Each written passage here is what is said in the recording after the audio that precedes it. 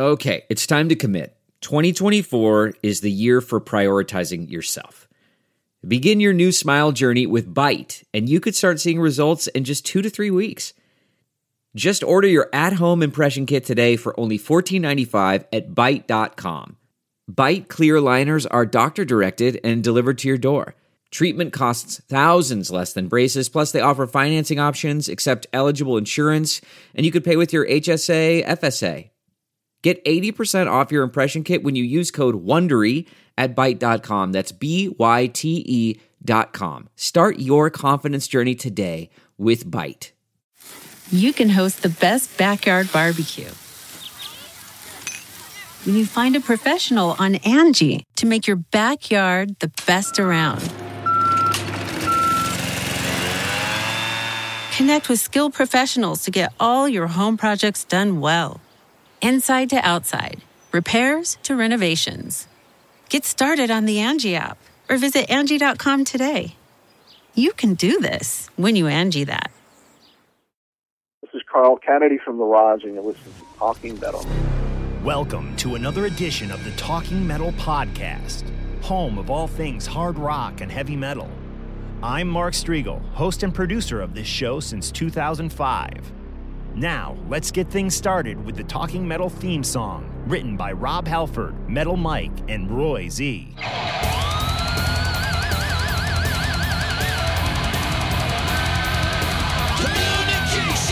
confrontation, dedication. Now is the time to speak your mind and trust the nation. Talking metal, talking metal, talking metal. Talking metal, talking metal, talking metal.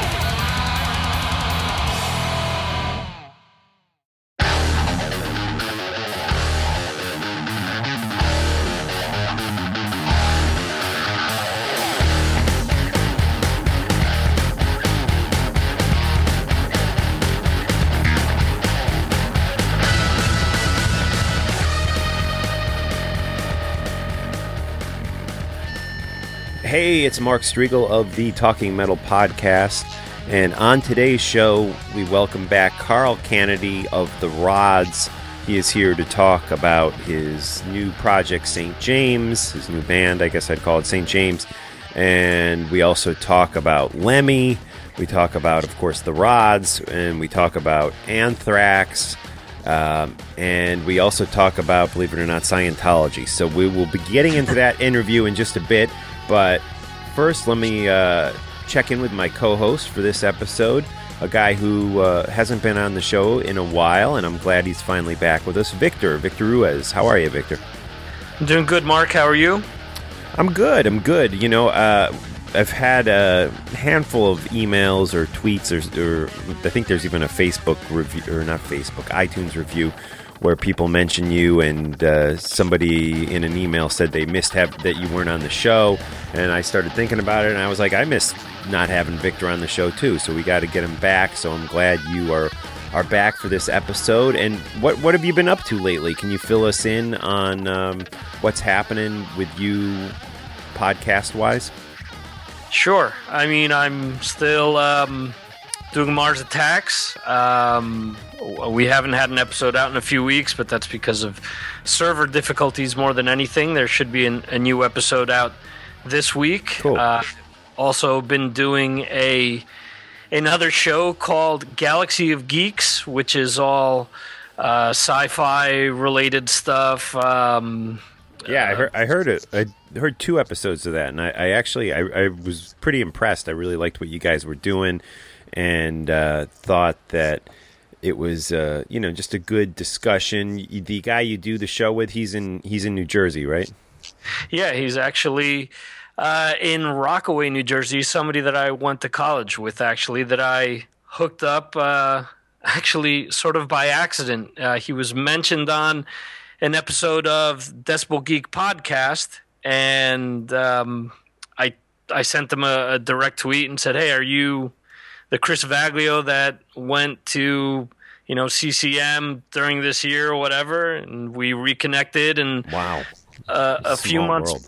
Yeah, absolutely. And then a few months back, I said, I'd really like to do a show that touches upon all these different things that I'm into that has nothing to do with music, all these series and movies and different things. And he was down with it. And the idea was, we originally started out with 4 hosts, and it's almost impossible to get the 4 of us together. So usually it's the 2 of us, or at least one of the 2 of us, with some other guest. And he's also he owns a small, I don't know how you would call it, a production company that makes commercials, and they do shorts and things of that nature. They actually just won an award this weekend down in Atlantic City for a short that they did called The White Spruce that was shot up all in Morris County. Nice. So, and tell us the name of the podcast you do with him again. It is called Galaxy of Geeks. And where can people find it online? Yeah, they could find it on iTunes, or you could go to the homepage, which is galaxyofgeeks.net. Nice. So I was out at a bar last night with some friends, and man, just spent like an hour talking about Star Wars. So maybe you and I will come back and talk a little bit about that before we wrap up today's episode.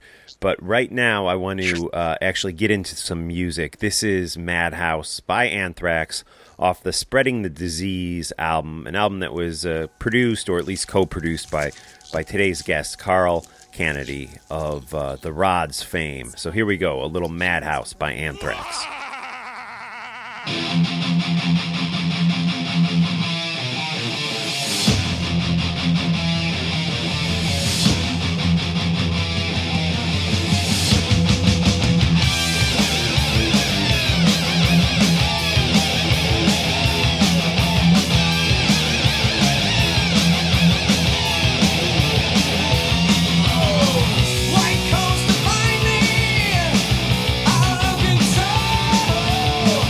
I live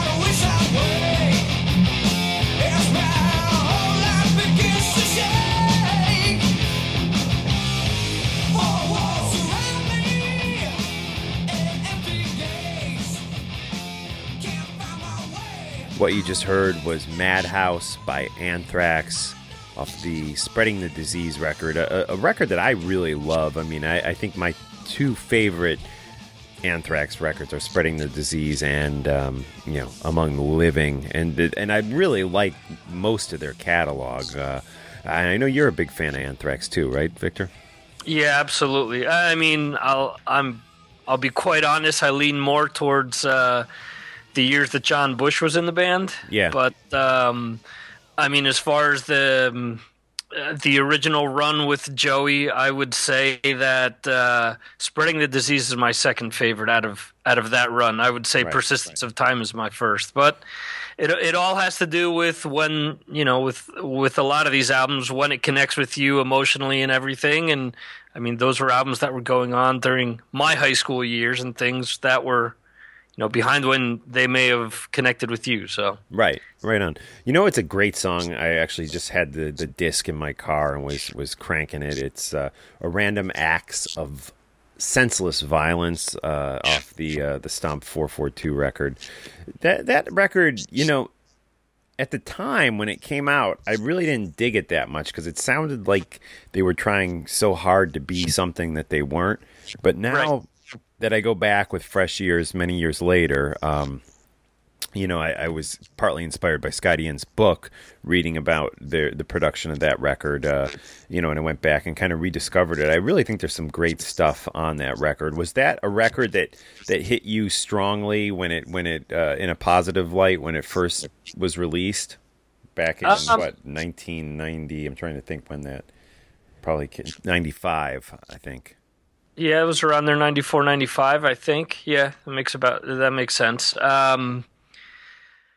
That song and Fueled was the first thing that I heard, which was the first single. Right. And those two songs are, I think, some of their best in their catalog. Right. The rest of the album, similar to what you said, initially it took me a while to get into some of the tracks, but going back and listening to their catalog not that long ago, and I do that maybe like once a year. I'll go back and hit absolutely everything by them and other artists, and it really has a lot of like darker songs, things that sound different, but at the same time are still really heavy. If you really think about it, a lot of people seem to say, well, that's, it's a grunge album, or it really doesn't fit this or it doesn't fit that. And it's almost cool that it doesn't do that it isn't a second attempt at, Among the Living or something like that, or even Sound of White Noise. It's almost like it's a progression, or definitely goes somewhere a little different than Sound of White Noise, in my opinion. Yeah, absolutely. Yeah, good stuff. And while we're here, why don't we hit that song right now? Because it is a good one. The one you mentioned, Fueled, off of the Stomp 442 record by Anthrax, going back to 1995. Music written by Charlie, lyrics by Scott and John. This is 90s era Anthrax with Fueled.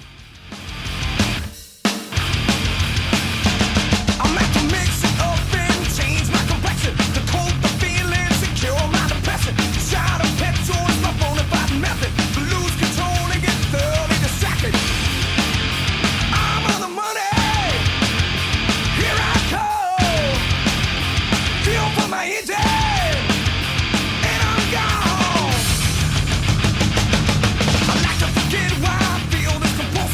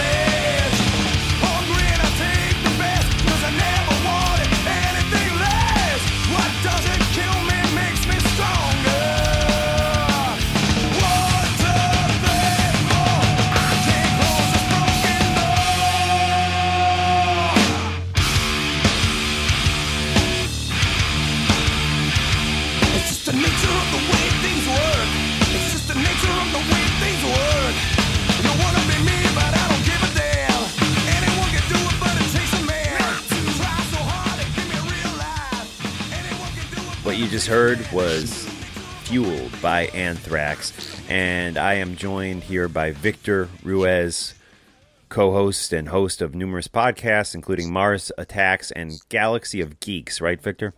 That's it, yep. Cool. Where can people get in touch with you online? Twitter and Facebook. Yeah, Twitter would be just VMR907 is probably the easiest because that's like the generic way of reaching me without going through one of the show Twitters. And I'm up there on Facebook, and it's actually the exact same thing, facebook.com/VMR907.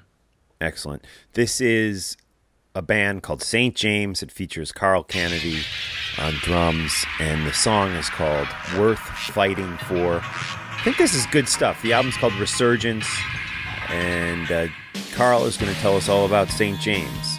So let's check out this song. Go support St. James, buy their stuff legally online or on Amazon or at the CD store, however you get your music.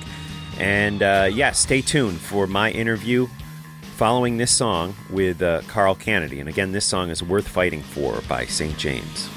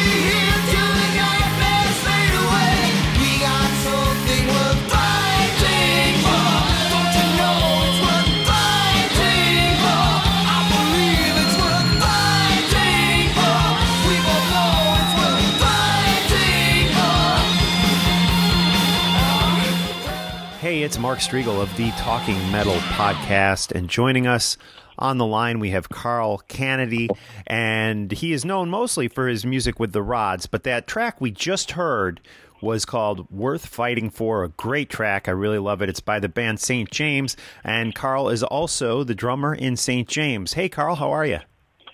I'm doing great, Mark. Good to speak with you.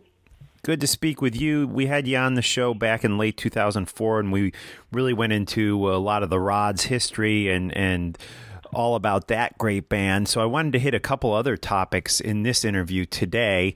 We'll definitely get an update on the Rods from you, but let's start with St. James. I got the record sent over to me, the new album Resurgence, and very impressive, very somewhat different from the Rods, I would say. And I just wanted to talk to you about this band or project. I'm not exactly sure how you're envisioning it. Can you fill us in a little bit about St. James and the history?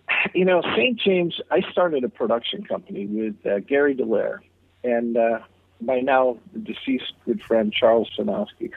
And we started a recording studio and a production company. So the Rods were on hiatus. I was looking for bands to produce, and I was also looking for a band, a project. The Rods were really inactive. Everybody was off doing their own thing. And St. James came onto my radar, and they found us and sent us some recordings. And so, in listening to them, I thought, this band really has something. So I said, let's bring them in, and brought them into the studio. And as it turned out, and I love them, and I love them as people. I thought they were great songwriters, great musicians. They had a problem. They didn't have a drummer. So I thought, right. Hey, this is a great opportunity for me as well. So producing them. But initially, and let me back up a little bit, they had a drummer. But the drummer was, first of all, he was, and I'm not being disparaging in any way, but he wasn't as strong as the other guys. And I don't know that I should say wasn't as strong. I don't think that he was dialed into their music the way they were hoping he would be.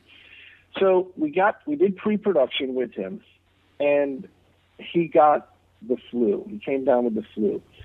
And subsequently, I wound up with the flu, deathly ill. My friend called it dengue fever. Bob Acquaviva manages a band, Wicked, which check out Wicked if you get a chance. They're a great band.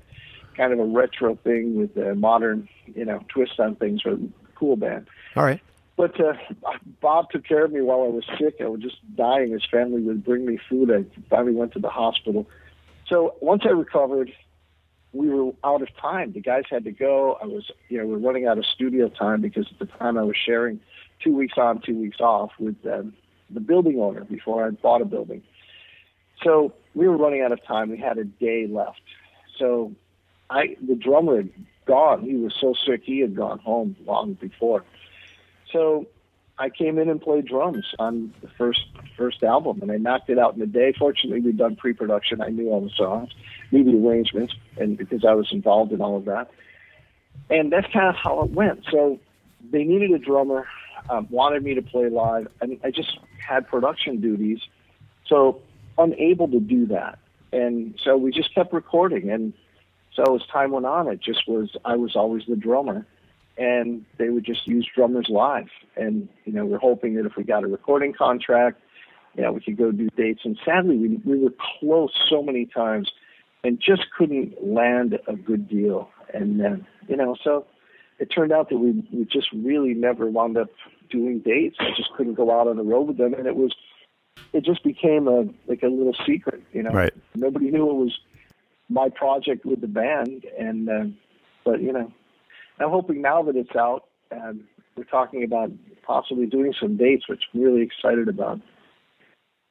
And who are the guys in the band? You got John on vocals, right? And who else is in the band with you? Bob and Jim. Bob is bass guitar.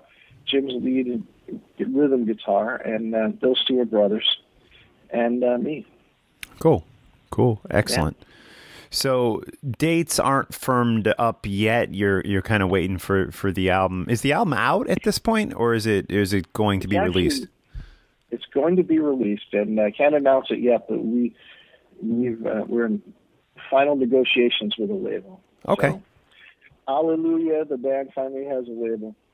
Excellent. Well, exciting stuff. And again, we heard one of the tracks here, "Worth Fighting For," and it's a big record. It's got a lot of tracks, and they're all really, really good. How would you describe the difference musically between, say, like St. James and what you do with the Rods? I think that the Rods is really, we're really a musical band, but the Rods are just so high energy. Whereas St. James is more musical in the studio, but very high energy live. They're a great show live, and they're really energetic live. But in the studio, the songs are more involved, I would say, and possibly more melodic. John's a great singer and able to take the songs places that we probably don't do vocally with the Rods. Even though David and I write that way, but for the Rods itself, if you notice, our solo albums have different melody lines. So I think that's the big difference between the two bands. But that's what I love about St. James. Jimmy is the main songwriter in the band, although everybody contributes. But he's such a great songwriter. I mean, he's so prolific as well. I mean, we have so much more material. So cool. Well, yeah. Is there, I was poking around online trying to find out information about the band St. James, and I got to tell you, it was a little hard for me to come up with very much information. Is there a website set up yet, or a Facebook page? There is a Facebook page. There's a St. James Facebook page, so people can go to that. Okay. All right. Yeah, give it a like. I will find out what that is, and I'll have it. This is for the listeners. I'll have that linked through today's show notes on talkingmetal.com, so we can all go over and give it a like and get acquainted with St. James, which has some really strong music. I wanted to talk to you about earlier this year a Lemmy tribute that you were involved with for. It was the cover of Ace of Spades. Can you tell us a little bit about who was involved in that and how it came about? Years ago, I did an album called Thrasher, and I'd been a fan of TKO, and I love Brad Sinsel's voice. So Brad came in and did a couple of tracks for the Thrasher album he sang, and we became friends, and we've remained friends all these years. And when Lemmy died, Brad wanted to do a tribute. So the TKO guys wanted to do something. They asked me if I would be interested in joining them on drums, which I was thrilled to do. And that's how it came about. I mean, it's Bryn Ahrens and Rick Pierce and Evan Shealy, and of course Brad Sinsel and myself. And it was something we did quickly and just, because we all loved Lemmy and Motorhead. Yeah. Very sad that he's gone. But, Did you know Lemmy? Did you know him personally? We did a date with Motorhead once, and Lemmy hung out after, and he was just the nicest guy. I think Lemmy, the thing that I liked the most about Lemmy and respect the most about Lemmy is that he was the real deal, and I mean that was the thing with Lemmy. Like I remember us actually being, well, first of all, they were the loudest freaking band. I mean, they were so loud.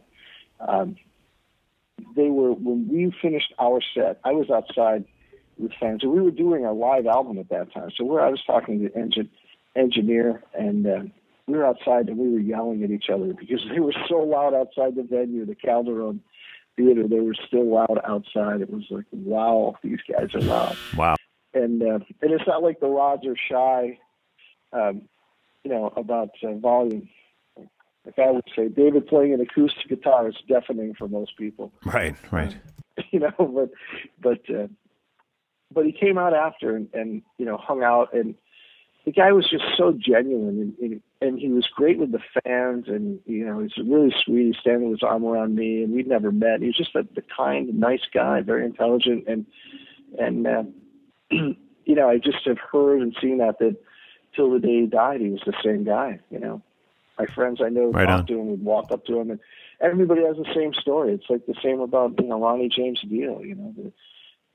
I interviewed about Ronnie after his death, and the interviewer said, after the interview, he said, I was hoping you'd have something bad to say. He said, Vivian Campbell's the only one who's ever had anything bad to say about Ronnie. I was hoping to find more of a balance because everybody just raves about him. I think that's how it was with Lemmy. But It was a thrill to work with those guys, and we're actually collaborating on some other material, so that's fun. Oh, cool, exciting. And you mentioned the Rods and David. What are you guys currently up to? What's the status of the Rods?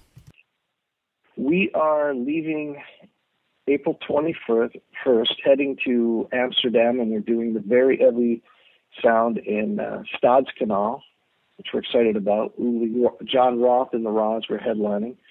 And then we travel to Lubeck and hang out with our friends, Dirk Horman, and then we're going to travel to Hamburg, and we're going to do a date in Hamburg and trying to find them as we're speaking what dates they are. And then we go to Keep It True, and we play Keep It True. So those are some European dates we're doing this coming month. Cool.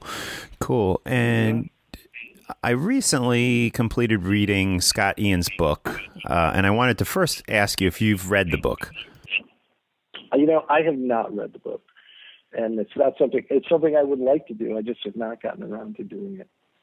Well, you're in the book, obviously, and he credits you really as the guy who brought Joey Belladonna to Anthrax, which really was probably a decision and a thing that changed the band's career for the better. Can you talk about where you knew Joey from and how you ended up bringing him into the Anthrax fold? Well, I was mentioning the Thrasher album, which Andrew Duck McDonald and I wrote together. And Andrew, of course, was the guitarist for Blue Cheer, Shakin' Street, Savoy Brown. And, we're still very, very good friends. And Anthrax was in the studio, and after Neil, they had gone off on tour. We had done the first album with Anthrax, Fistful of Metal. And when you say we, you were producing and I produced, right, working with the band. So they had gone off on tour, so now it came time to come back into the studio. And at that point, it was no more Neil, and now they had a new singer. And the new singer, we spent a week, I worked with him and really tried hard. And this is where I think that over the years I've worked with a lot of bands and worked with a lot of musicians. And it's like anything. I guess after a while, you just kind of know the ones who have it and the ones who don't have it. And it was clear that Anthrax was the quote-unquote band who had it. And one of the things that, I knew that from day one, but I knew this even more so that they had that go for the throat, we're going to make it no matter what attitude. When after a week in the studio, the singer, he was just young. He was not ready for this. He was just not up to the task on a number of levels. So when I pointed it out to the guys and said, it's not going to be the band that's taking you to the singer. It's going to take you to the major label. They said, get Johnny on the phone. And I got John Zazula on the phone and told him what was up. And he said, let me talk to the guys. And the guys went into the conference room, and 5 minutes later they came out and said, John wants to talk to you. John said, put him on a bus. So now I came out and I had to tell the poor guy, who was very, very upset, and, certainly not the kind of task you relish having to do. But, right. But so now we're in the studio and they have no singer, and they're hoping to get a major label deal, and they have no singer, and the clock's ticking and they have nothing. So we started looking for singers. And I called Andrew Duck McDonald, and who's always been really great at finding singers. He found Rick Cottle for our Hollywood album. And he said, let me give Joey a call. So got Joey and asked Joey to come in, and the guys, they heard him, and they were blown away immediately. It was such an obvious fit, the synergy and the chemistry. So definitely. The rest, as they say, is history. Yeah, and with working with Anthrax back in those days, in Scott's book, it sounds like initially it was a very positive experience, at least the way he puts it. But then towards the end, I wanted to give you a chance to defend yourself. He says things kind of started souring, and that he accuses you of not being at the studio as much as they wanted you to be. And at one point, he says that you approached the band and actually asked them to come help out around your house. You needed help cutting the grass. And is this true? Do you remember this? That's the first I've heard of that. I don't recall ever having asked him to do that. I've heard some of these things over the years, and, I've really tried to stay away from some of the negativity. I will say that was absolutely not true. To my memory, I don't ever remember asking the band to come to the house. And I think this was the confusion, and this is what happens. I want to say it's a pearls before swine. They were young. Right. I don't think they realized that Joey, and also I wanted to say the other thing that they didn't realize. They felt that there was a lot of time passing, but they brought in Frank. Frank had never played in the studio. Now, remember, Dan Wilker had been in the band. Yes. Now they brought in Frank Bello, and Frank's a great guy, and he was a great bass player, but Frank was young and inexperienced. So, and the same with Joey. Joey wasn't used to fast tempos and the timing. It was something he was getting used to. And it was taking time, and I was trying to buy him time. And my mistake in that, in hindsight, was not saying to the band, your bass player needs a lot of time. You just brought in a bass player who's really green, and you're asking him to play this album, and for us to make this as tight and as clean as we want, take him time. And it's the same with the singer. We've got to give them some time to adjust. And they really didn't get that, They really didn't get that. And I think that, and I also don't think they realized some of the things that I did for them. I paid their per diems. Johnny had no money at the time. He was struggling. He had money in the pipeline, but he had no money. I have a book of the Anthrax per diems that I paid out of my pocket. Right. Several $1,000s. There were things that I did for the band. I don't think they were aware of at the time. And I think that it was, toward the end they were unhappy, but I certainly don't recall asking them to mow my grass, nor would I have expected them to mow my grass. They were young and very headstrong, and they were full of themselves, there was a young arrogance to them that was something that was really gave them the drive and the attitude they needed to succeed. Because sometimes that arrogance is what motivates you. It's what keeps you going in spite of, daunting odds. You just forge ahead, screw everybody. So, right. But it's honestly the first time I've ever addressed any of that. I've just tried to stay away from it. Right. And you know what? In Scott's defense, most of what he says about you in the book is in my opinion, quite positive. Especially, he totally gives you credit in bringing the amazing Joey Belladonna into the fold. And but he does also say that you asked them to come cut the grass at your house. So enough of that. Last time you were on the podcast, we were talking about a song that is off of your Headbanger record, which I really like, and I want to play it for the Talking Metal listeners again today, called The Cult of the Poison Mind. And you said something in the interview that I never really followed up on when you said it. This is back in 2014. You told me that this song, again, which we're going to hear in a few minutes here, it was partly inspired by when you were almost indoctrinated into Scientology. And I wanted to just go there a little bit because I find that fascinating. And can you go into a little more detail about how that almost happened or did happen? Well, I was living I think it started in LA, kind of getting recruited, and then somebody said read Dianetics, so I read Dianetics. And certainly, I'm not disparaging or criticizing anyone's religion, but it certainly had elements of science fiction, religion, psychology, all kind of mishmash together. And and a lot of Dianetics makes sense, right? That's what I've heard, that it can suck people in when you read that book. No, I think that's right. That's right. And it is there are elements in there. And to what extent, I don't know. But anyway, so that was the case. When I was living in New Jersey, started going to some meetings and doing some of the sessions, like bull baiting, and some of the things that they did, and it's a level thing with Scientology.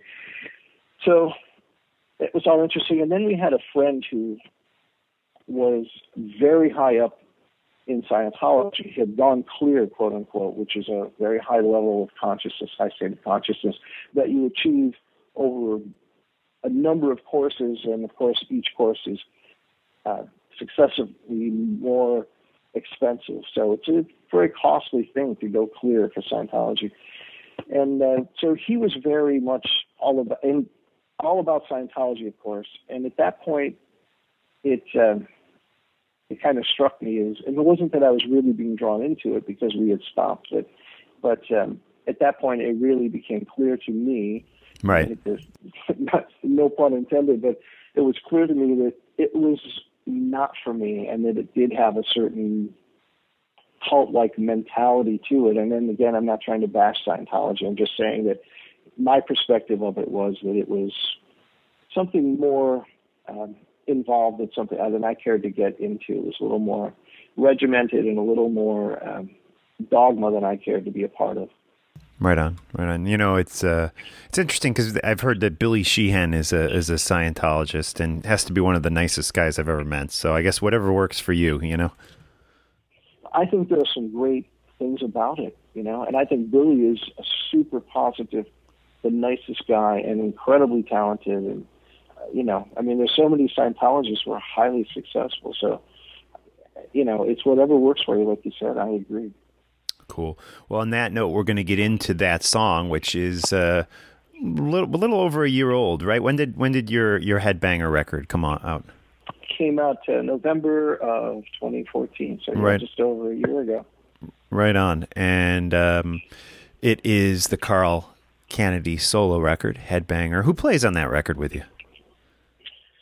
A number of great people. John Hahn did almost all the guitar work. Chris Caffrey does some solo work. Mark Tornillo sings 3 songs and just killed it. Joe Camo sings. Dave Porter from 805. Wow, good lineup. Gary Chesick, Nolan Ayers. There's so many people, so many friends who contributed to the album. Thrilled. Yeah, really grateful to all of them. Good stuff. And we encourage the Talking Metal listeners to check out Resurgence by St. James featuring Carl Canedy, and we're going to have links up to the Facebook page for St. James in today's show notes. And right now, this is Cult of the Poison Mind off the 2014 Carl Canedy solo record, Headbanger. Carl, thanks so much for joining us on Talking Metal. Mark, great to talk to you as always. Cool.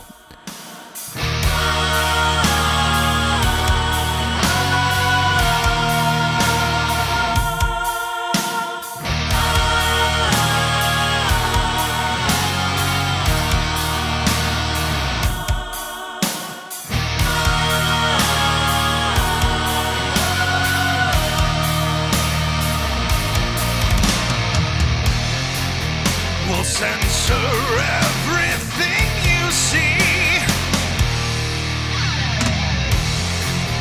We'll censor everything you read. We'll teach you what to think and what to feel. We'll teach you what is right and what is real. Welcome to the cult of the poisoned mind. Welcome to the cult of the poisoned mind. Leave your will and your thoughts so far behind as you enter the cult of the poisoned mind.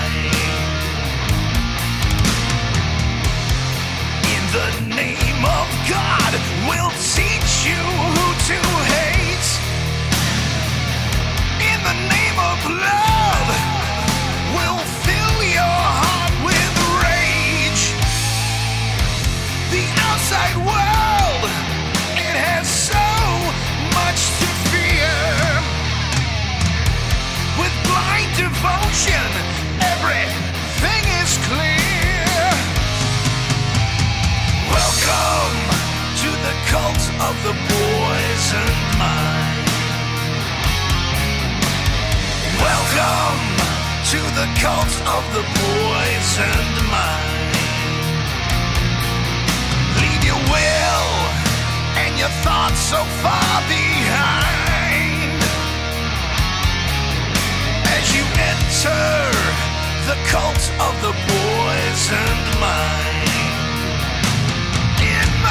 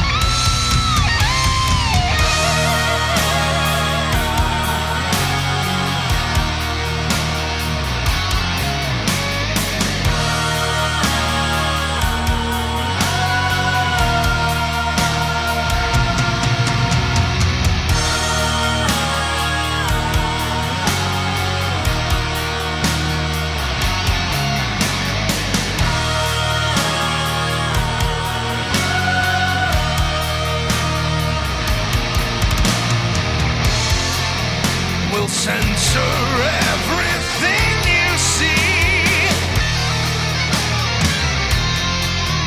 We'll censor everything you read. We'll teach you what to think and what to feel. We'll teach you what is right and what is real. Welcome to the cult of the poisoned mind. Welcome to the cult of the poisoned mind. Leave your will and your thoughts so far behind as you enter the cult of the poisoned mind. Welcome to my poisoned mind. Welcome to my poisoned mind.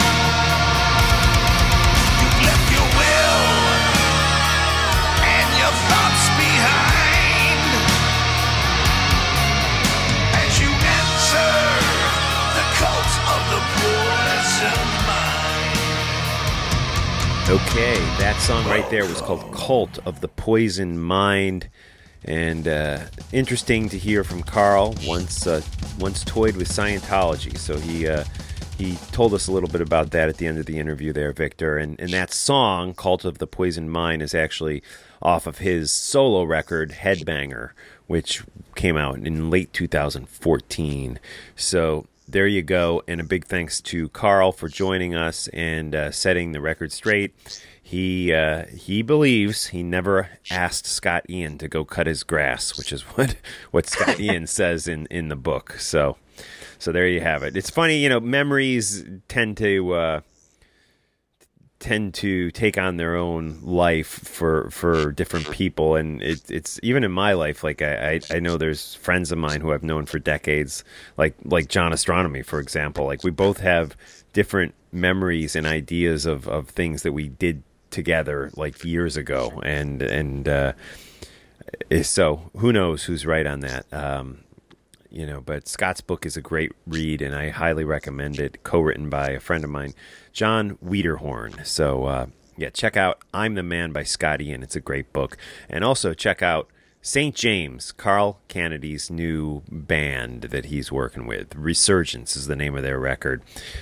So, Victor, you mentioned your Galaxy of Geeks podcast. How often do the new episodes come out? Usually every 2 weeks. Cool. And what has been? I know there was a Star Wars one, which I actually, I think, gave you a quote for, or something that you did right after The Force Awakens premiered. What other topics have you hit? Star Wars is probably the main theme because Right. everyone involved is such a big, Star Wars fan. We did an episode last night, which was just released today, on the season finale of The Walking Dead. Okay. We did. We are going to do stuff like all the comic book movies that are coming out this year, which are going to be like 7 or 8 different comic book movies. When Game of Thrones comes out, we'll get into that as well. Good stuff. Did you see Batman versus Superman? I have not. Yeah. Okay. I'm curious. I thought it was okay. I actually I'll go on record saying I really enjoyed it. I honestly did. Okay. However, again, I was hanging with these people last night, and the one guy who's a big DC guy just said it was horrific and the worst thing he'd ever seen, and just absolutely shameful. So, and just he was so passionate about it that I didn't really know what to say. He was offended that I had even, considered it to be entertaining, and I like I said, I kind of liked it. I thought it was good. It's definitely a little long, but the Star Wars stuff is always a great thing to discuss. And while I have you here, to get a little off topic here, off the metal, off the rock music. What do you think of some of the storylines? I wanted to specifically get Into the Supreme Leader Snoke, right? Am I saying that right? Snoke. Snoke. The Supreme Leader Snoke. Yeah. What are your thoughts on him? Because I've heard so many theories about who he may or may not be, and I just started reading. Well, I didn't just start. I'm over halfway through it, but the novelization of The Force Awakens, and it has some additional info on him. One bit of info, which I don't really see too many people grabbing hold of online, which I think is just huge, that he is not human, so all these theories, maybe he is Darth Vader because he has the scar like on his head, or maybe he is one of the kids that was murdered at the what was it, the Jedi Temple? Is that where it was back on in Episode 3? Maybe he's one of those kids. It kind of blows all those theories out of the water, because it refers to him as humanoid but not human in the Force Awakens novel. And there's also they included the full script in the novel. I guess now the deleted scenes are being released. Actually, were released yesterday. Right. But there's a lot like that where where Snook or Snook. I'm having like a Snook, right? Snook. Snoke, like smoke. Snoke, right. Snoke. When Snoke and Ren, and Hux is there too, and then he leaves, and then Snoke says to Ren, "There's been an awakening. Have you felt it?" And Ren says yes, and they go into this conversation. But in the book, and I'm guessing it was in the original script too, there's a lot of, after Hux leaves the room, there's a lot more dialogue between Ren and Snoke, who basically throws Vader under the bus and says the whole reason the Empire failed was because Vader screwed it up and let these emotions and sentiment for his son come back into his being, into his mind, and that if Vader could have avoided that the Empire never would have never fallen. And so some interesting info coming through in the book, and this, I especially found it interesting that they're saying that he is not a human. Have you any theories on who he might be? I mean, with you telling me that, that's going to throw the door wide open for it to be Sidious, which a lot of people have talked about. Right. So Sidious. Okay, so Palpatine, you mean? Yeah. Yeah. But Palpatine was human, wasn't he? But maybe if you're saying that he's not human, maybe that was similar to Vader. That's almost a reconstructed version of him, or maybe similar to how there are Force ghosts. Maybe that's him from the afterlife or whatever. Right. Could be. It just it seems like he would be more like, I don't know, like some sort of like, because to me even Vader is still human even though he's been rebuilt. I mean, it refers to him as humanoid. I don't know what the definition of humanoid is. I'd have to look that up, but yeah, I mean it's interesting with going back and seeing a lot of things that I hadn't before, or even the one animated series they have now, Rebels. It seems as if they're trying to almost fill in all these gaps between what Lucas left open and what Disney is now trying to do with the new storylines. So it'll be interesting to see how Rogue One plays into all of this. Right. I heard now Vader is in Rogue One. Have you heard that? Yes. Yeah, I've heard that. And Vader's in the animated series Rebels as well. He's appeared in, I think it's 2 or 3 episodes. Right. Now I've seen like the first 3 of season 1. I haven't kept up on it. It seemed a little hokey to me, but I'm going to try to give it another look, because I heard that the season 2 really does pick up, and I heard the season 2 finale is quite awesome. So I need to definitely get on that.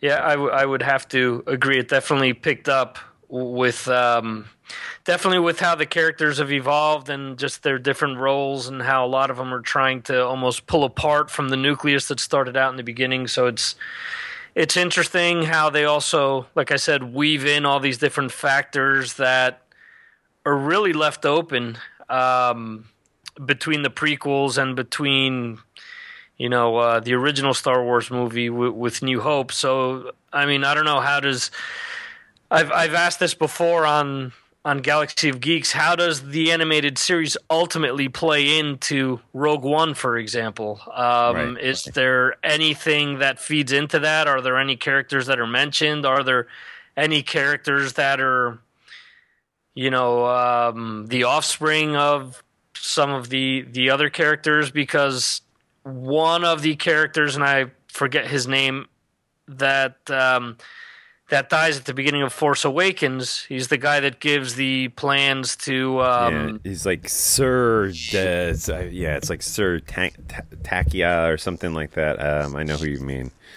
Yeah, he's supposedly in Rogue One. Okay, that would make sense. Victor, are you there? Yeah, I'm here. Oh, okay. Lost you there. I dropped out there for a second. Yeah. You were mentioning the guy, the older character from the beginning of Force Awakens, who is in going to be in Rogue One. Yeah. You said he's supposedly, and then you dropped out. Okay. So supposedly the character that gives Poe Dameron the missing link to find Luke, he supposedly, or at least is rumored, to be one of the rebels that's in Rogue One that steals the original Death Star plans. Okay. So he's supposed to be the arc between both stories. Right. And his character, by the way, is Lor San Tekka. Okay. Yeah. So, all right. Well, that's cool. That's cool. Because in his conversation with Poe, he's talking about the princess and how she'll always be royalty to me or something like that. So that makes sense. Will Princess Leia be in Rogue One? That's interesting. Well, if we're going by the theories that I just mentioned, she does appear in season 2 of Rebels. Right. So it is possible that she appears in Rogue One as well. There was rumors they had Carrie Fisher's daughter doing some scenes as Princess Leia. Well, she appears in Force Awakens. Force Awakens, excuse me. She appears in the background of one of the scenes. Right. And I thought she maybe had a bigger scene that was cut, or maybe not. But yeah, she's like walking up like behind Carrie Fisher in one of the scenes. I know exactly what you're talking about. Right. Well, I mean, it's possible. I mean, I did hear, like you mentioned, that she had filmed a lot more than what actually appears. So maybe that's their way of saying that she did some of the pre-production in Rogue One, or as you're saying, that she's actually going to play a younger version of Leia. Right. Interesting stuff. Cool. So let's get back to metal, to hard rock. Who have you been listening to lately, Victor? I've been listening to a few different things. I think this year is really shaping up to be a great year for hard rock and metal. A lot of strong albums have come out. I've been really playing the Last in Line album a lot. Really enjoying that. Really enjoying the new album by The Cult. I think it's, out of this trilogy that they've released, it's probably the strongest of the 3 albums. Probably the most rock centric out of the 3. And as usual, I'm really enjoying the new Prong album. So I'd say those 3 are my favorites so far. Okay, cool. And who's in Prong now? Tommy Victor?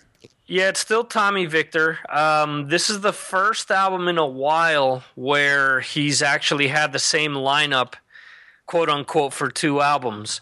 This lineup didn't record the last album because the last 2 albums he's come across people that have pretty much played multiple instruments. So it's been him and basically someone else.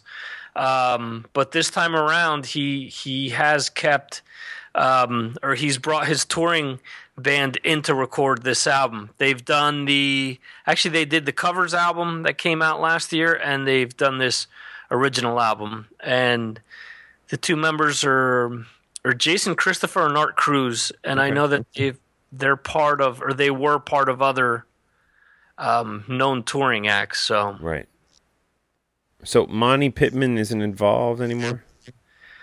He hasn't been involved in the last 2 albums. Last time that I did interview Tommy Victor, he did sort of mention off air that Monty and him are great friends, and that Monty still has, a decent amount of input regarding the new material and whatnot. He always sort of bounces things off of him, and that's funny that you bring up Monty, because I think his solo album, I mean, ever since that album has come out, I've listened to it on a very a frequent basis. So I actually listened to it. When did that come out? That came out, I believe it maybe 2 years ago at this point. Okay, cool. And have you hit any shows? Do you have, over where you are in Spain, do you have a town or city by you where there's frequent shows happening? The closest is Bilbao, which is about an hour away. The last show that I've seen the last show I saw was, I think, back in November. Right. I haven't been to a lot just because of all the various projects that I'm working on and trying to get off the ground. So between that and kids, it pretty much takes up all my time. So right on. Cool. And it's been great having you back on this episode. And I hope you can join us again soon. And we're definitely going to encourage all the Talking Metal listeners to check out Mars Attacks and Galaxy of Geeks. And what guests are coming up on Mars Attacks? Anybody in the can that we should know about? Yeah, I have a bunch of different things that should be coming out within the next few weeks. Everyone from former Overkill guitarist Bobby Gustafson to the band Toxic. Steve Smythe, who was the guitarist in Testament and Nevermore. He has another band called One Machine. I have an interview with him that'll be out shortly as well, and a bunch of other things. Max Portnoy from obviously from Next to None. His father's obviously Mike. Right, cool. And there's a lot. There's close to 20 interviews that I have in the can that should be coming out shortly. And wow. Yeah, that's unfortunately like I said, I've been dealing with server issues, and it really didn't make sense for me to upload any of these interviews until everything was sort of set into place. And now that everything seems to be working fine, I'm going to slowly start to roll everything out. So cool. All right, guys. Well, we're going to end with a song called Shy Boy, written by Billy Sheehan. I thought it was appropriate, being that Carl and I were talking about Scientology. Billy is a Scientologist, and I will go on record with saying he's also one of the nicest guys I've ever met, and I got to hang out with him for almost a whole day, a little less than a year ago, and just such a sweetheart, such a great guy, and such an incredible bass player. Billy Sheehan. This is Shy Boy off of the Eat 'Em and Smile record by David Lee Roth, featuring Billy Sheehan on bass, of course Steve Vai on guitar, Greg Bizinet on drums. Here we go, Shy Boy.